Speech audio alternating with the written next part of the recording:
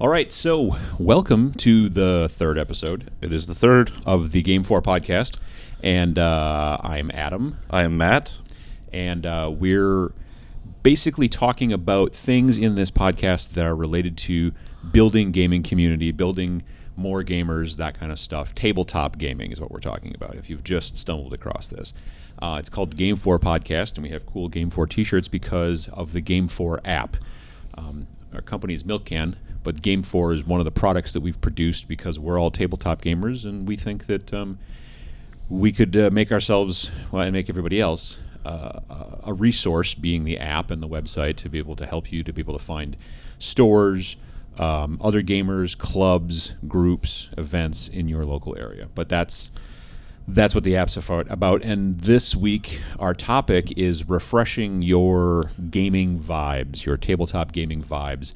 If you play the same thing over and over and over again, sometimes you can start to lose interest and that kind of stuff. And so we're going to talk a little bit about the gaming vibes and how to refresh them in a bit.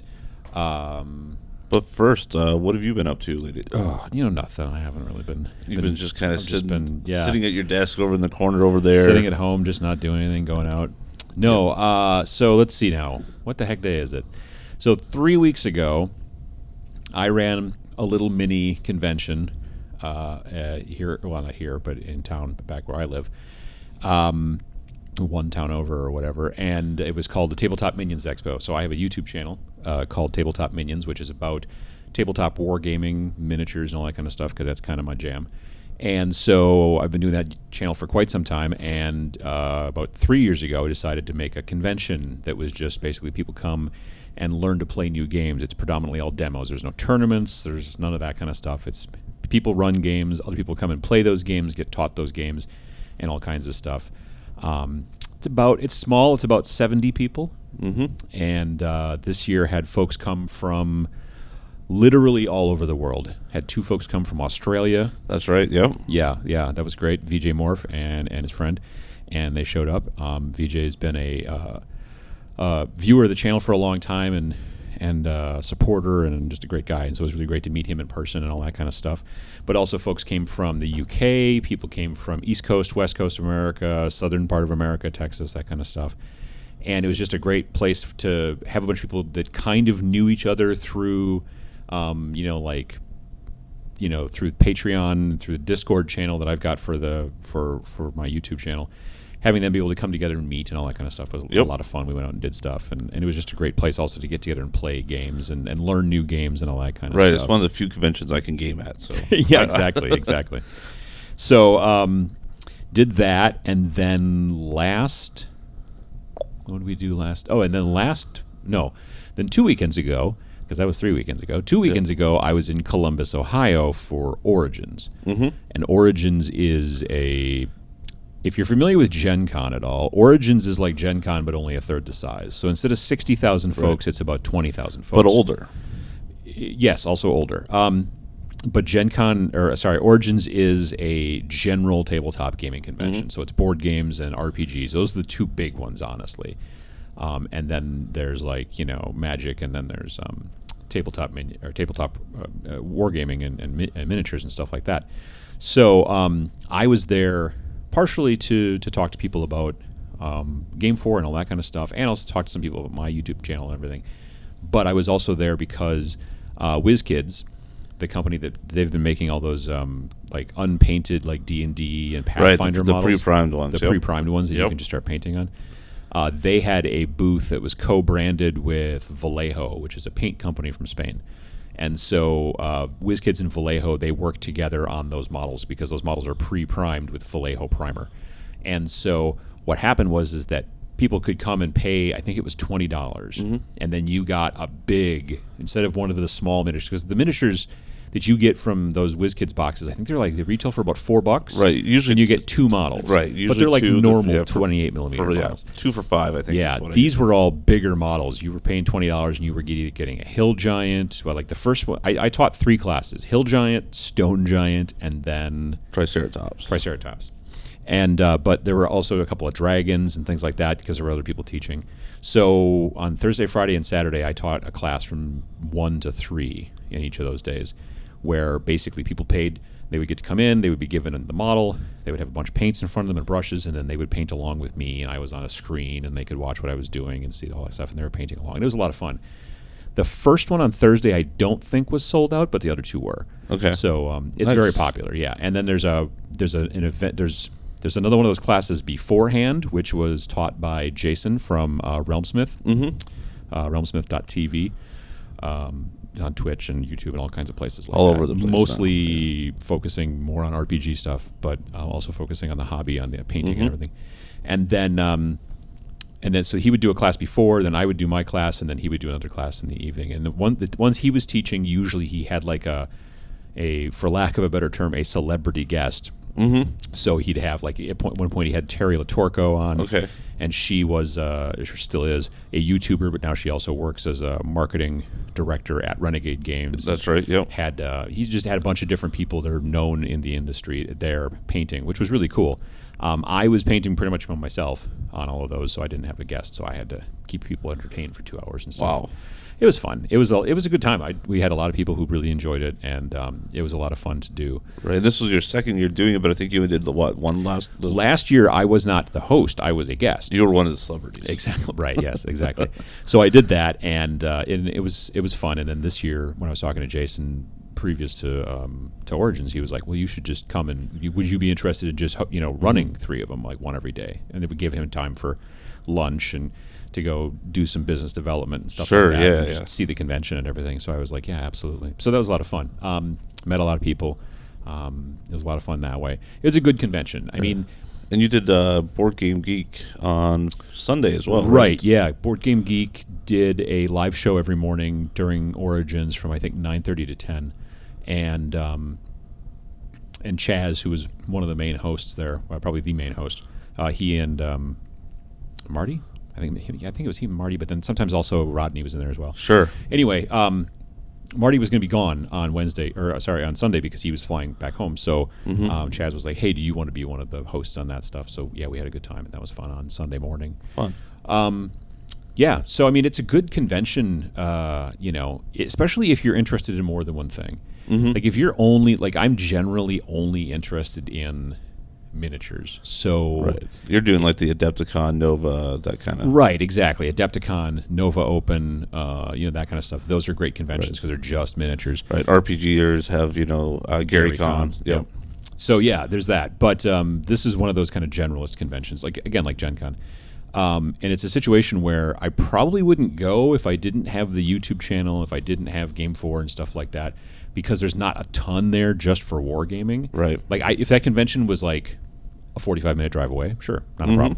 But if it was, it was 2 flights to get there and whatever. Right. So it's a little bit more of a thing. But because it's also kind of a business thing and whatever and all that kind of stuff, it turned out well.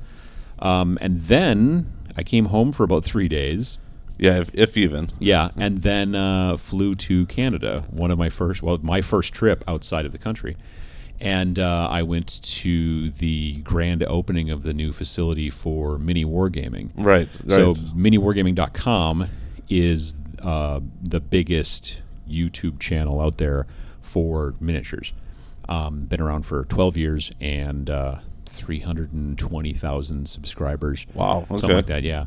And so they just bought and refurbished this facility, this building, and built 6 new studios in there, and then the upstairs is like themed, like almost like hotel rooms. So like if you want to, because their main bread and butter is people come from all over the world and come to Mini Wargaming in Welland, Canada, and then they play battle reports that get filmed and all that kind of stuff. So nearly every battle report they do it's always with somebody who's traveled from who knows where, all over the world. Wow. So yeah, so now in the past those people would just stay in hotels and things like that. Now those people can choose to stay in the building. Oh, that's cool. And so the rooms are all themed. Like I stayed in the Orc hut. Nice. So it was it was all orky and everything like that. And then there's other rooms, like there's a kind of Imperial Guard one.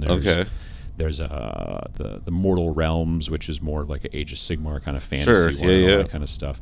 Wow. And so, yeah, you can stay there, and then they've got 6 different studios that are all themed differently. They've got a tournament center. They've got a store that's built into the place, like on the ground floor. It's an amazing place. So I was invited to come and be part of the grand opening. So I went and did that, and got back literally last night at like 8:30. So yeah, I've not been home 24 hours yet. But now I'm not really going anywhere for a while. So that's actually kind of nice. I'm looking forward to spending the majority of July not traveling. The last day of July, I'm on my way to Gen Con. So there's that. But the thing is that you're about to leave. I'm about to leave. Yeah, right, yeah. Family vacation though, not work. Well, a little bit of work. Yeah, a little bit. Because we're going down to Orlando for 4 days at Disney World. We're going to do the Kennedy Space Center. A few other things. I think we're doing like the pirates. Like there's a medieval times. There's a pirate version of that we're going to go do now. Sure. But I'm also going to get a chance to finally check out Dice Tower Con. Yeah. So in Orlando, which is also in Orlando. Yeah, 3,000 people. I'm pretty sure that's it. The tickets are now sold out. That's all they allow in. Yeah. So me and my oldest son, we're going to check that out for at least a day, maybe 2 days. So. Cool. Yeah. But what else have you been doing other than that, which is coming up? Oh, let's see. So, I got to stop down at TMX for a little bit. Not as much as I normally do. My youngest son had a baseball tournament, but I did get a game of Shattered Crown in and got to enjoy a visit with a lot of the people. I also got to run Stranger Things, the starter edition kit for I believe Hasbro is the one that actually released that one. But it's a D&D 5th edition campaign one shot, but it's done basically based on the campaign that the boys are running during the Stranger Things TV show. And you did that on RPG? Free RPG Day. Yep, at one of our... What day is that? 1st of June? No, Saturdays. I think it was like June 15th. Yeah, I think that's right. So, yeah, that was a lot of fun. I had 3 or 4 people play that. So I DM'd that. We had a lot of fun playing that. And then I'll talk about it a little bit more later in this episode, but then... So I do a D&D campaign every Sunday, or it's probably every 2 or 3 Sundays, but that's pretty good for a D&D group. Yeah, it is actually. But one of the things that we talked about was I've got friends that we've met at cons that want to play RPGs. But they live far away. They live far away, and we have busy lives, and we can't always sit around a table and play. So we started a Discord channel that we're going to do semi-casually on Tuesdays, doing RPGs, mainly kind of weird offshoots, so that one, we don't have to devote that we're going to be there at certain times. If 5 people show up, 2 people show up, we're going to play. Yeah. But we get to play RPGs whenever we want. So that playing on Discord and all that kind of stuff and playing remotely, that might be a good episode actually for the podcast. Oh, that is a great idea. Yeah. So we'll have to talk about that, like some of the because we were kind of all. During our first meeting that we had, it was like, what is this channel going to be, and are we are we all going to devote our lives to it, or we talked about all the different ways we could do that. So we'll have to talk about some of the tips and tricks that we use on how we're playing RPGs remotely. Yeah. But we got to do our first actual RPG last night. So well, that's cool. It was fun. Yeah. And then you've also been painting stuff. Oh, I finally have gotten back into painting again. Yeah. Because it was like 6 months of no painting, which seems like a lot, especially since I've only been painting like a year. So that's half my painting career has been on the bench. But I finally I'm now starting to even paint up my miniatures for DMing and for D&D. Yeah, for D&D. Because you've been picking up some of the Whiz Kids and even some of the Reaper Bones on and off. Yep. I've got. Yeah, you would think I've been DMing for years now. The mass I've got, but I'm actually. It's always easier to buy them than it is to paint them. You know what I mean? And now I'm printing them too. I'm printing minis as well. 3D printing. Right. 3D printing. Yeah. So I've got. I'm probably 60 or 70 minis already. That you've printed? No. Oh, in my collection. Yeah. I'm at 4 or 5 that are printed. 5. Yeah. So. But you're also working on you're still working on the dungeon tiles. Oh yeah, the dungeon tiles. Yep. Yeah. Cool. Yeah. I'm looking forward to seeing some of those stuff after they're kind of painted and laid out. So that's kind of what we've been doing over since the last episode. Yeah. So not much at all. Yeah. No, not very much at all. That's a very good point. So the topic for today, as I mentioned a little bit earlier, was about kind of refreshing your gaming vibes, which is it maybe sounds just a little bit vibes kind of comes across a little hippie-ish. Yeah. But we couldn't think of any better word, frankly. Right. It was better than monotony. Right. Yeah. No, that's like the idea basically is that there are times when you've been playing the same game. Let's say you play Magic, and you play Magic every Friday, and you go to the Friday Night Magic, and you play in the pre-releases and the releases, and you play in the tournaments, and you do stuff like that. Or maybe you just only play with your friends at home. You don't go to the store. Right. There's a lot of benefits, honestly, in going and playing in events at the store. You meet new people and all that kind of stuff. Right. Different people do different things. But you've been doing it for a while, and then it gets to the point where you're just not as interested. Right. Because everything that we do, I think, in tabletop gaming requires a little bit of motivation. Oh, tons. It's way easy to just turn on the TV. Right. And watch what's on, or watch a movie, or whatever. It's way easy to play video games. A little bit harder, honestly, than just sitting there on TV, just watching, just letting the TV wash active, over. Yes. Yeah, you got to be a little bit more active and be paying attention and all that kind of stuff. But tabletop gaming, whether it's board gaming, whether it's RPGs, whether it's collectible card games, whether it's miniatures, all of those, in some degrees or other, take a decent amount of motivation, at least, to get started. And usually motivation of like 4 or 5 of your friends all at the same time. Depending, yeah. If you're going to get into board gaming and you've got, you generally are playing, it's hard to find a board game that's only 2-player. Most of them kind of stink at 2-player. Like they can work. Yeah, there's a lot more nowadays, but it's still usually around that 3 or 4 gamer mark is really where a lot of the games shine. My wife and I love, because I'm not particularly a big board gamer. She's a bigger board gamer than I am, but we love a game called Fjords. Okay. Which is a small little box, and it comes with these tiles, and you're just basically kind of building, like, you lay it down. It's almost like Carcassonne, but without the math a little bit. Okay. You know what I mean? Like, you're just like, you're building these tiles, and you're building this kind of, land structure and that kind of stuff. And that is only designed, I think, I don't know if it's only designed for 2-player, but it definitely works fine in 2-player. Like I said, there's plenty of games that are like, you can play it with 2 players, but it's way better if you get 3 or 4 or 5. Right. Like Pandemic, you can play. Right. I know some people are going to be like, I love playing Pandemic with 2 people. Sure. There are always people that are interested in that kind of stuff. But in general, that's the case. So, getting people into board gaming in that situation, it's not as hard as, say, getting somebody into miniatures. Again, in that situation, you're generally playing against one person, but there is, if you don't bring all of the miniatures and all of the terrain and all the stuff, then you're expecting them to build and paint and all that kind of jazz. Right. So that can be kind of difficult.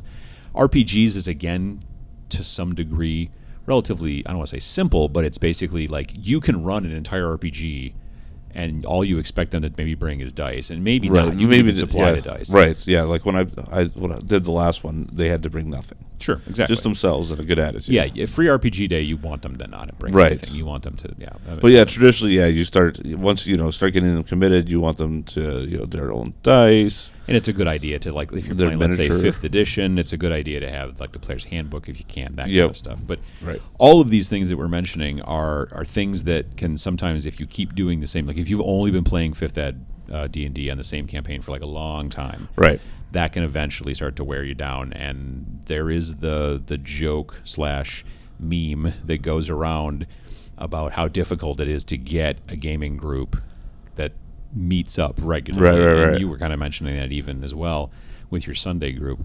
So, sometimes it's just because life gets in the way. Right, life gets in the way, but there's times when you're just like, oh, it's just getting, the same thing.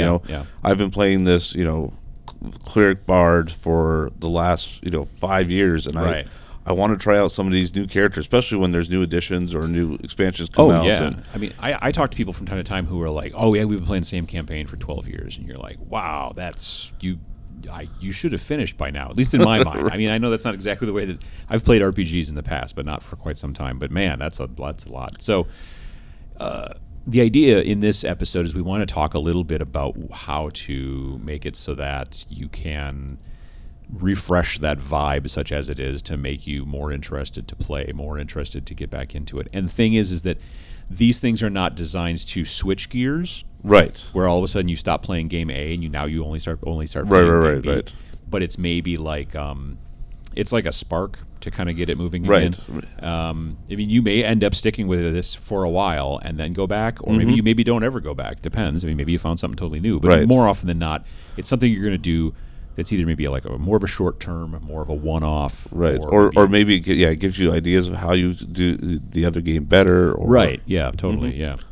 So why don't we start when I mentioned one-shots, why don't we start with RPGs? And that's really more your area than mine. Sure. Yeah. Yeah. So, like I said, we've been running this one campaign of Dragon Heist probably over a period of 6 months now. And Dragon Heist is a module. It's a module for Dungeons and Dragons. Right, 5th and it's the edition. first of two bigger modules. Like Mad Mage is next. They're almost ready to get into that. And we've got 5 people in our group now on top of me, so 6 total. And we've all been playing that. That's what, same characters week in, week out. Right. And it's fun. We have a great time whenever we do it. But sometimes we don't have enough people to play. Sure. Or we want to try something different because, playing a bard for the 15th time is, might for me gets kind of boring. Sure. Or I'm DMing all the time, so maybe there's times when I don't want to DM. Absolutely, yeah, because that's the thing, is that when you're the DM, the dungeon master, then it's your job to be all the bad guys, all the extraneous good guys, Right. all the townspeople, all that kind of stuff, plus be running the story, plus be running the plot ahead so that you know which direction they're going. Right. Very frequently, your players are basically just a bunch of pyromaniac murder hobos who just are there to basically derail your plans, exactly. whether they know they are doing it or not. I'm pretty sure there's a relationship between how far out I've planned to how far off the storyline they go. Oh, right. Yeah, exactly. Like, if I don't have anything planned, they'll stick to that story, But if I've got the next 6 months planned, that story is gone. Yeah, exactly. They just jump to track real quick. Right. But Back in the day when I used to play a little bit, like in college, there was a game we were playing, and like there was a bad guy that we killed, and it seemed like it was one of those almost like end of the story sort of bad guy boss fights. And then we were like going through the treasure and all that kind of stuff, and he was like and I was just I just because, and admittedly it was partially because I knew I think a little bit about the DM. I was just like I think I want to cut his head off. Did I tell this story already? No, I haven't heard this one. Oh yeah, no, I was just like the guy's dead, Yeah. Dead. I'm making air quotes for those of you who right. are not watching on YouTube. And I'm just like, let's just cut his head off and bury it in a different place. And I could just see the DM's face like change, and he's just looking at me, and I'm like, yeah, I don't, because his brother's a necromancer, and then and the rest of the guys are like, oh yeah, maybe that's a pretty good idea, and we should pack his mouth full of salt or whatever, all the other things, right, and all that kind of jazz. Oh no! And then then there was a bunch of gear switching that had changed, but because he was coming back, is what the plan was. So that kind of stuff can throw off obviously your campaign, right? But to get back to our topic, so, yeah. So one of the games, like I said, we're doing this Tuesday night casual, learn, different things. One of the games was replayed last night was called Honey Heist. Honey Heist. It's like Dragon Heist, but with right. Grant Howitt produces a bunch of one-shot RPGs, and one of my friends that he kind of introduced me to him, and said that we should try Honey Heist. There was 3 of us.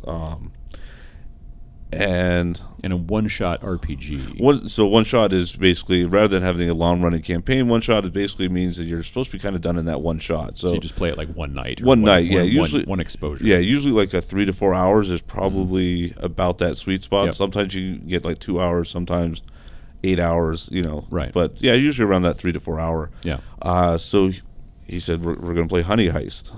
That's all I knew. That's all you knew. Okay. And we get there, we log in to Discord, and he sends us the PDF for us to create our characters.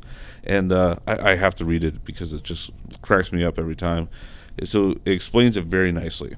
It says, step 1, you have a complex plan that requires precise timing. So we're going to be stealing honey, hence the name. Yeah, makes sense. But number 2 is that you're a goddamn bear. Right. Okay. So that's difficult. Right. So you're thinking, okay, we're just in a bear world. We're bears. Bears. Right. Talking bears. Yeah. No. You're actual bears that are smart and we're Smart-ish. But Right. they can't talk to humans, and we're stealing honey from humans.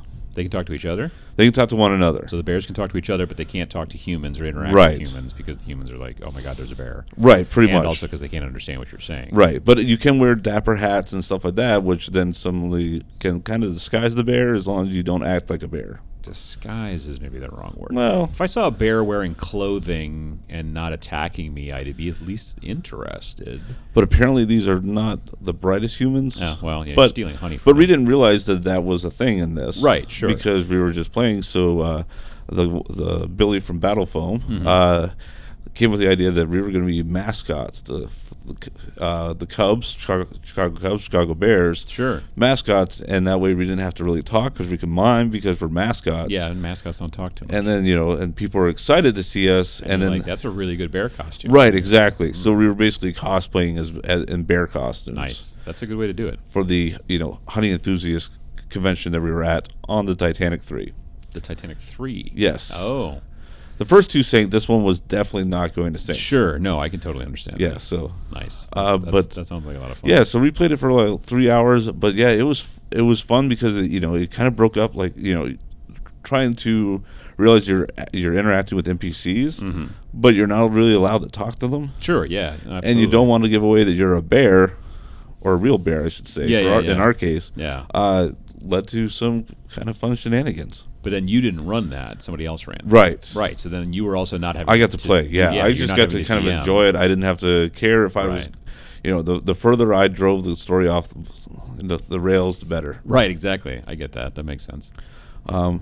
Another one we played. We were missing some people a few weeks ago. Same guy ran. It's called Maze Rats. A little bit kind of like D&D, but slightly different. A little bit easier to create characters. Like a different system, though. Yeah, it's all random. You just roll basically D6s or 2D6s is all you need for dice, and that kind of creates your characters. And then you're basically just off on a mission. We were trying to get back something that a wizard had stolen, and that one was fun. Yeah. We were stealing from there was a bandits held up in a house that we couldn't figure out how to get past them while we were kind of sneaking around. So I just started part of the house on fire. Again, there's that pyromaniac murder hobo thing. Yeah. Happens a lot of times, especially in one shots, because you're like, it doesn't matter. At the worst. Yeah, really, yeah. And so that did throw the story off a little bit, but it was fun. It was, again, I didn't have to host, but it was also just a different world, different interactions, less repercussions. We didn't have to worry about having to deal with our repercussions for down the road for the next 3 years. Sure, yeah. So that was fun. And then sometimes even if you're like, I'm really into D&D, sometimes there's variant rules that kind of twist things around. So one of the games I found that I liked, one shot I got off DM Guild, was a game called, I've got to look it up now because I always forget it, which is ironic. It's called Amnesia, Forgotten, and Forsworn. See, there you go. Yeah, that's why you forgot it. By Two Bats. Okay. And basically the premise is kind of like a little bit like what was that movie where like Two Bats is a game company. No, but I'm thinking of the movie where I mean, like, it's not just by two bats, right? Yeah, no. Okay, This is completely different. That yeah. The guy wakes up, he's like chained to stuff, and the guy's telling the Saw movies. Right. So it's kind of like that with it's like less a Saw movie, stuff. Saw movie, but like or like D&D. Cube. Like they basically Cube is probably closer. You're waking up. There's like 4 or 5 of you waking up. You have no idea who you are, what why you're there, and it's leading you through a dungeon campaign, but you don't know anything about your character. Oh, interesting. Okay. So again, that's kind of stretching some muscles that you're not used right. to. With So the you character actually, you've been playing rather for than a having long time. a prepped character sheet or them bringing their own characters, you give them a blank sheet, right? And they have to actually, based on how their character's doing with abilities and stuff like that, figure out what their abilities are. Sure. Interesting. What role their character is and stuff like that to get through the adventure. Oh, that's pretty cool. Yeah.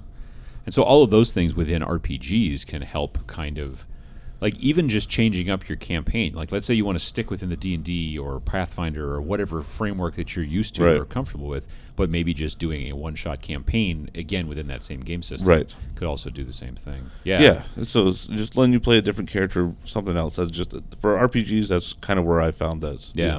Helps me kind of recharge the batteries, and then you're back to getting into that campaign. Yeah.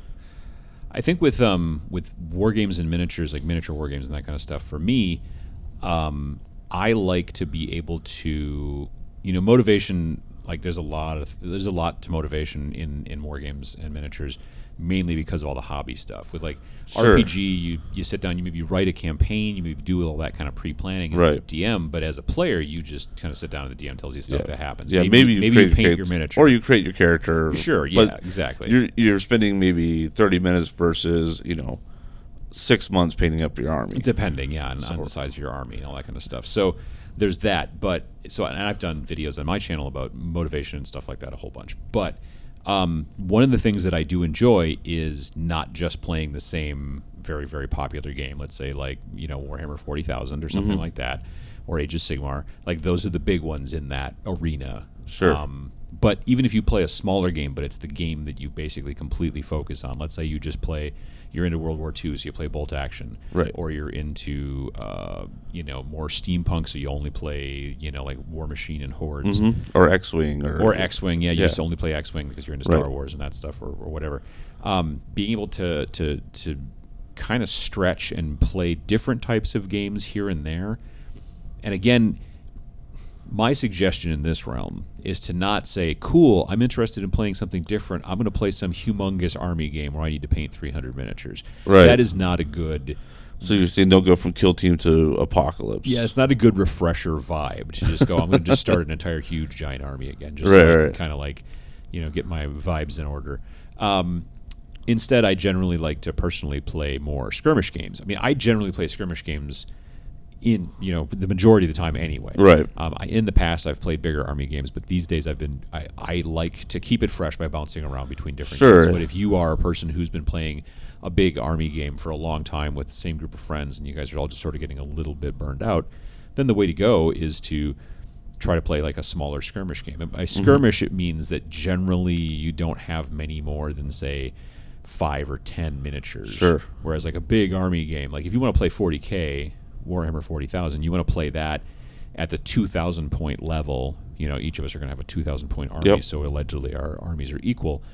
You can have some armies where it's 200 models, and some of the big, like historical, military type games, like games that are from the American Civil War or Napoleonics and stuff like that. The figures are generally smaller. Instead of the 28 millimeter high, they're generally half that size at about 15 millimeter. Right.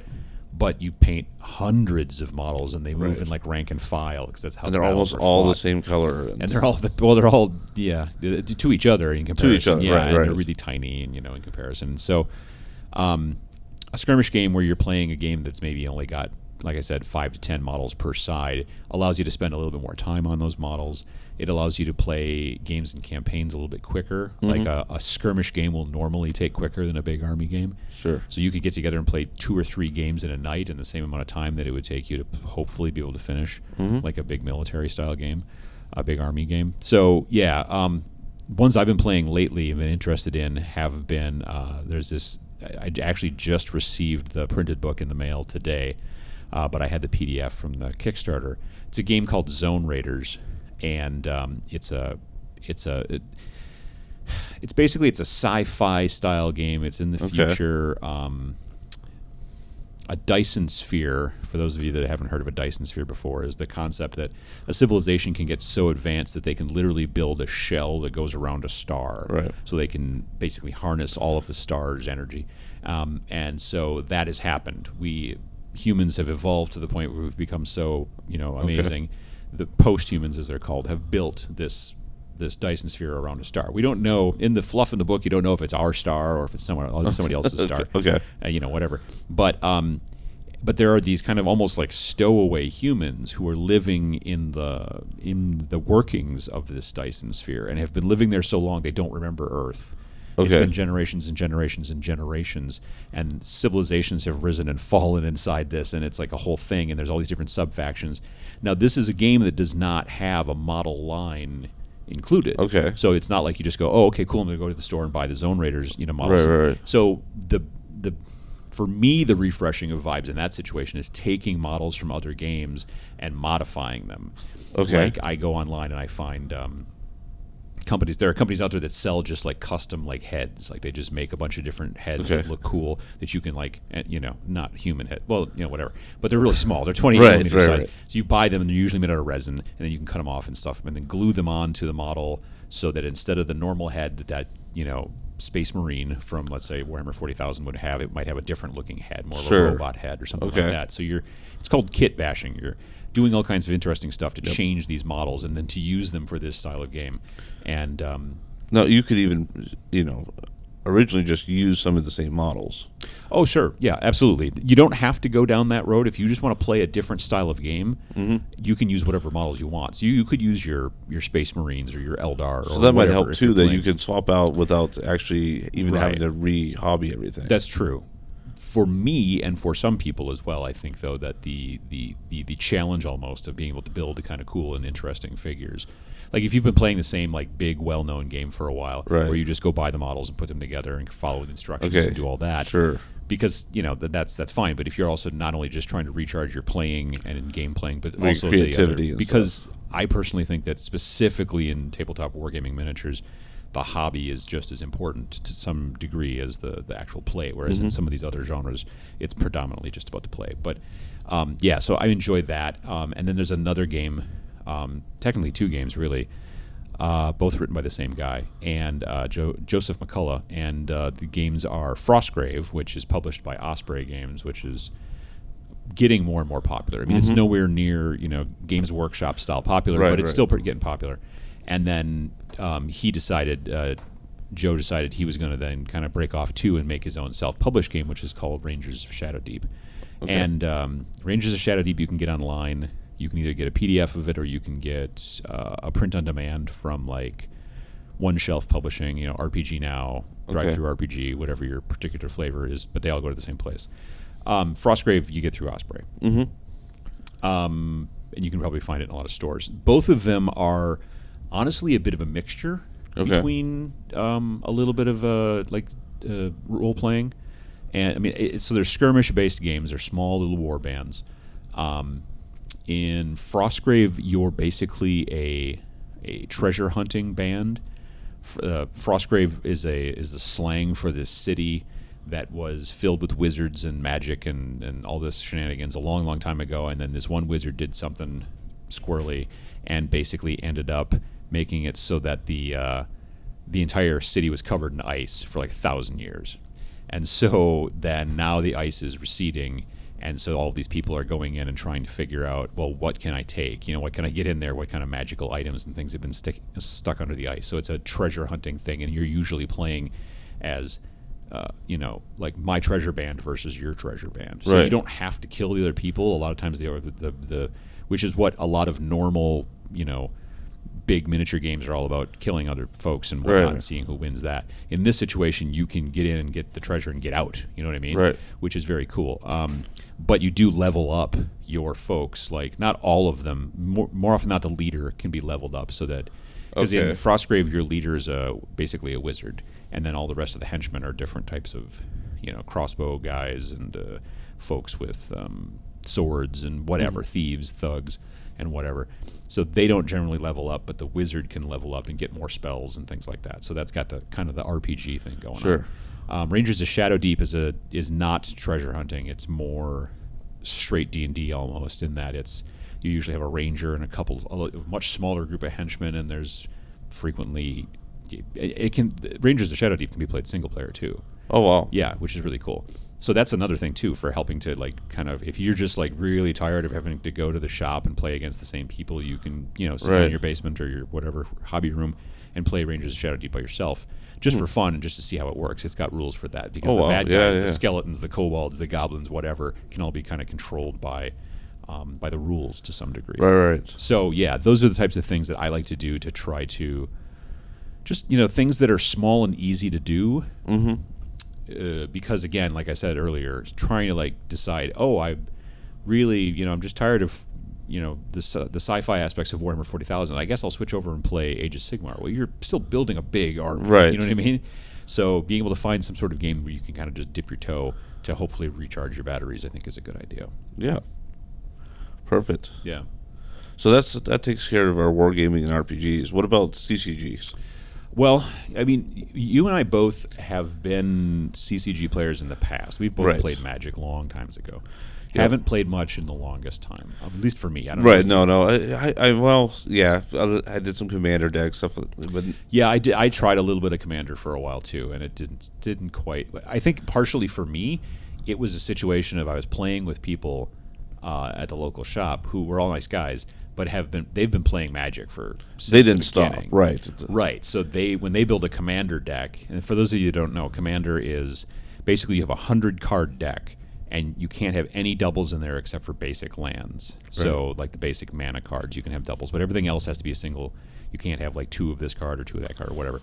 And there's almost no like banned cards. There's almost no so you're able to go all the way back 25 years back into the past and pull cards from really old collections and then mix them together in just absolutely crazy ways. It's not generally designed to be a competitive game, and it's usually played not one-on-one. It's frequently played at least 4-player, if not higher. Although it just becomes a real mess when you hit 8-player. Oh, it gets really crazy, Yeah, and even at 4. And if you're playing with the wrong people, and they're not bad people, just understand that right now. But if you're playing with people who've got humongous collections, and they, even though they're just having a fun time and we're just playing a fun pickup game, are also super competitive, they will build decks that break the rules of reality, and then you've got the deck that you bought like literally 20 minutes ago up at the front, and just open it up and you're like, oh, here, and so that's not gonna help. So I did a little bit of that, and you did a little bit of that as well, although you may have not run up against the same folks that I did. Probably not the same folks, but folks that probably have hung out from time to time. Yeah, they may know each other, that's for sure. But you and I both have now gotten a little bit interested, and we've played some games of Keyforge, which is from Fantasy Flight Games. And I think even some Magic players are using that as kind of their breakup game and stuff like that. Yeah, to kind of like break up not the monotony again. We don't want to say monotony. Right, but the fact that they're not having to min-max decks. They're not having to sort through 5,000, 10,000 cards. Hunt through eBay to find the one card that they've been searching for to complete their deck. Yeah, the thing that's interesting about Keyforge, for those of you that haven't heard of it, it's made by Fantasy Flight, so it's not made by Wizards of the Coast. And the idea behind it is that there is no deck building. Right. So normal Magic, you're trying to really optimize and build like this perfect deck that you can play against other people with. And in Keyforge, you spend $10, it's like $9.95 or whatever, and you get a deck of 37 cards, and that's it. You can't mix them. And it's not just like, the rules say you can't mix them. Like the back of each card in that deck that you buy, they all match. Right. And they all have like words on them, like the name. Like it's basically like, it's like the character, because there's 36 cards plus the Archon, I think is what they're called. Yeah. And that's like kind of almost like your wizard in Magic the Gathering. So, because all those spells and things you're doing Magic the Gathering, that's like your wizard, and then the 20 points of health is your wizard's health. Right. So in this situation, you've got a card for your Archon, and that artwork for the Archon is on the back of every single one of the cards in your deck. And then I couldn't give you a card and say, hey, put this into your deck, because then they wouldn't match. You would be looking at the deck, and they'd just, yeah, and yes, we know the 5 people that are screaming at their podcast right now, there are ways to get around that with card sleeves and stuff like that. And you and your friends, if you want to do it, knock yourself out. But generally, the game is not designed to be that way. The game is designed that you buy a $10 deck, and then that's the deck. And there are 7 different factions, I think. Yeah, I know they've just released They did just release a second edition. And I don't remember if there's extra factions in that. Or when it launched, I believe there were 7 different factions, but almost every one of the decks is only 3 factions. Right. So there's no mana either, so you don't have to worry about like, I didn't get enough mana out of the thing. Right. You basically just declare of the 3 factions that you have in your deck which one you're going to use this turn, and then you can spend and create things and do stuff with those cards, but not with the other cards. Right. And so it's just got a lot of things like, for a lot of people, deck building is super important and they love it. I can't stand deck building and I'm terrible at it. So to be able to just buy a deck and be able to play a game that's fun with it. Like I like learning, different mechanics and thinking of new combinations and stuff like that. But I don't have the time to properly do it, or the time, the money to. I'm pretty sure my wife would not be happy if I went and spent $1,000 to build a Magic deck right now. Right, exactly. And it's the same thing in this situation. If you've been playing Magic for a long time and you've got a lot of Magic cards, and then you're just like, oh, it's just running me out. I'm just not interested anymore. Being able to just go and drop $10 to get a deck and play Keyforge or something like that is really kind of cool. And then you don't have to worry about deck building and going, okay, well, now I need to optimize this deck. I mean, I'm always optimizing my Magic decks. Now I got to optimize this one. That's not any more fun, is it? Right. In this situation, you're just like, here's your deck. And if you don't like that deck, you could trade it with your friends to get a different deck. You can't, again, trade the cards. You could just be like, here's this deck. Here's the deck, yep. Or you go buy another deck. And again, like in Magic, what do booster packs go for these days? About $4, $4 or $5, yep. So this is basically you're getting an entire deck for $10, right? Which is sort of nice. That's one of the reasons I like it. I've at this point maybe only bought maybe 4 or 5 decks. That's about where I'm at. I think I bought the starter box, which came with 2 decks, and then I maybe only bought 2 or 3 sets. Okay. But I just enjoy pulling them out and playing, and it's just a fun game. I like the mechanics of it. And, I mean, again, for me, it's not refreshing or rekindling my love of Magic to make me go back, but I do see people at my local shop who I know are Magic players. They are known Magic players, but I will see them playing this from time to time as it's that kind of in between. Yeah, and for me, also my friends that are CCG players, this gives me a way to play games with them where, they're not having a bad time and I'm not having a bad time. Sure, yeah. And then board games, and again, this is maybe a little bit more your area. As I say, you're not the big board game player. Yeah. But so when I was trying to think about this one, board games are a little bit unique because there are so many. There are a lot. I forget the numbers, like 5,000, 650,000 new board games come out every day. Pretty sure that's true. That might be understating it. Yeah, it might be. So for board gamers, it's not as much of a everything comes in the box. It's basically ready to play. You take it out, you're ready to go, and there's so many to choose from. If you don't like that one or you're bored of it, you go buy another one. And that's why a lot of board gamers, we have 500 600 board games in our closet. Exactly. But there's like for me, I do a fairly regular board game night at my house. For us, it's not so much the games themselves, but maybe kind of the tone of the games. So, if we're playing a lot of really trying to refresh, you mean? Yeah. If we're trying, we've been playing a lot of Euro games, a lot of long running games. Sometimes we just want to have fun. That's when we kind of play more casual games. We'll play at night. We're playing some silly games like Happy Pigs, where you're collecting different sized pigs and growing pigs and having just shenanigans fun with that. Sure, yeah. Or different style games like ones that are kind of their own unique genre, like Formula D is one that's the car racing. The car racing one. Yeah. So it's got a big map, right? Right, and what I like about this is that because the rules are there's simple and complex rules. I've admittedly only done the simple rules because I've not played it often enough that people are ready for the complex. Right. But I like it because not only can I play with all my normal board gamers, but I can also play it with family members that have never even played before. Within a few turns they'll understand it. Sure, because the rules are not simple, but they're Yeah, so they're non-complex. Right. Yeah. My mom, the first time we played, she saw, was, I don't want to play this. Yeah. And then with turn 3, she was cutting everybody off and rolling dice, and she beat everybody handedly. Sure, and thought it was the greatest game ever. Well, yeah, once you right. Win, yeah, that's the trick to a lot of games. Yeah. But, doing something like that where it's, a little bit unique, maybe, less crunchy is really kind of what I do for board games. But another thing is that a lot of games are doing themselves, or that you can find on like a Board Game Geek is rule variants. Oh, sure, yeah. If you've been playing the same game for quite some time, right, and now you want to play it with a I'm assuming probably player-made rule variants. Although maybe some of them are actually coming with it now. They're like, hey, yeah. if you want a different challenge, try doing this instead. And I always think of Monopoly as being the first one that really did the rule variants, where most people played Monopoly not realizing they're not playing the actual game. They're playing with their own rule variants. They just grew up on learning to play it that way. Like the free parking, where I've seen people put $500 in every time, and some people, there's tons of variants about that. That just delay the game. Well, that was a game as a kid growing up. I mean, you'd play it a bunch, and then you get to the point where you got bored playing it, so you'd start making up different rules. Right. I mean, look at the again, I'm not a big board gamer, but look at all the stuff that goes on with the Legacy type games. Right. Like Legacy games are changing the board from game to game to game to make things very different. Yeah, well, and like Risk Legacy. Like I swore I would never play Risk again. Oh yeah, you played the heck out of it. I got burnt out, but Risk Legacy was completely different after a few games. I mean, honestly, it solved two problems. Number one, it got people to buy Risk again. Right. Partially, and which to the companies were like, yeah, that's a good idea.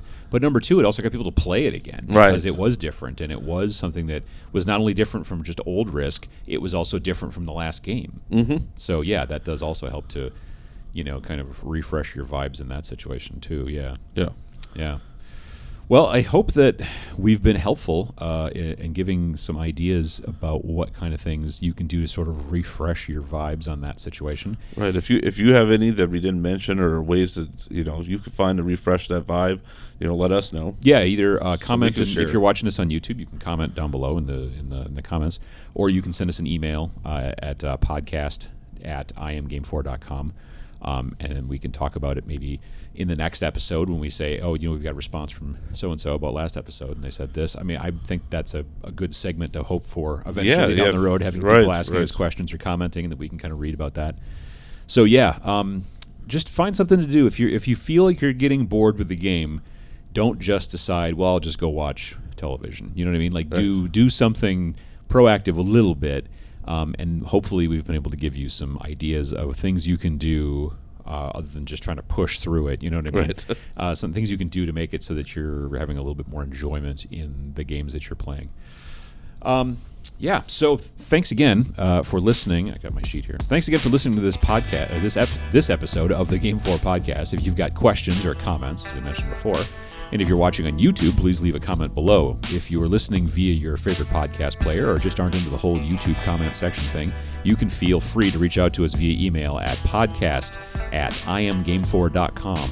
You can also find us on Facebook, Instagram, and Twitter. And lastly, to find out more about the GameFor platform designed to connect tabletop gamers, please check out our website at www.iamgamefor.com. That is, again, www.iamgamefor.com. Thanks a lot.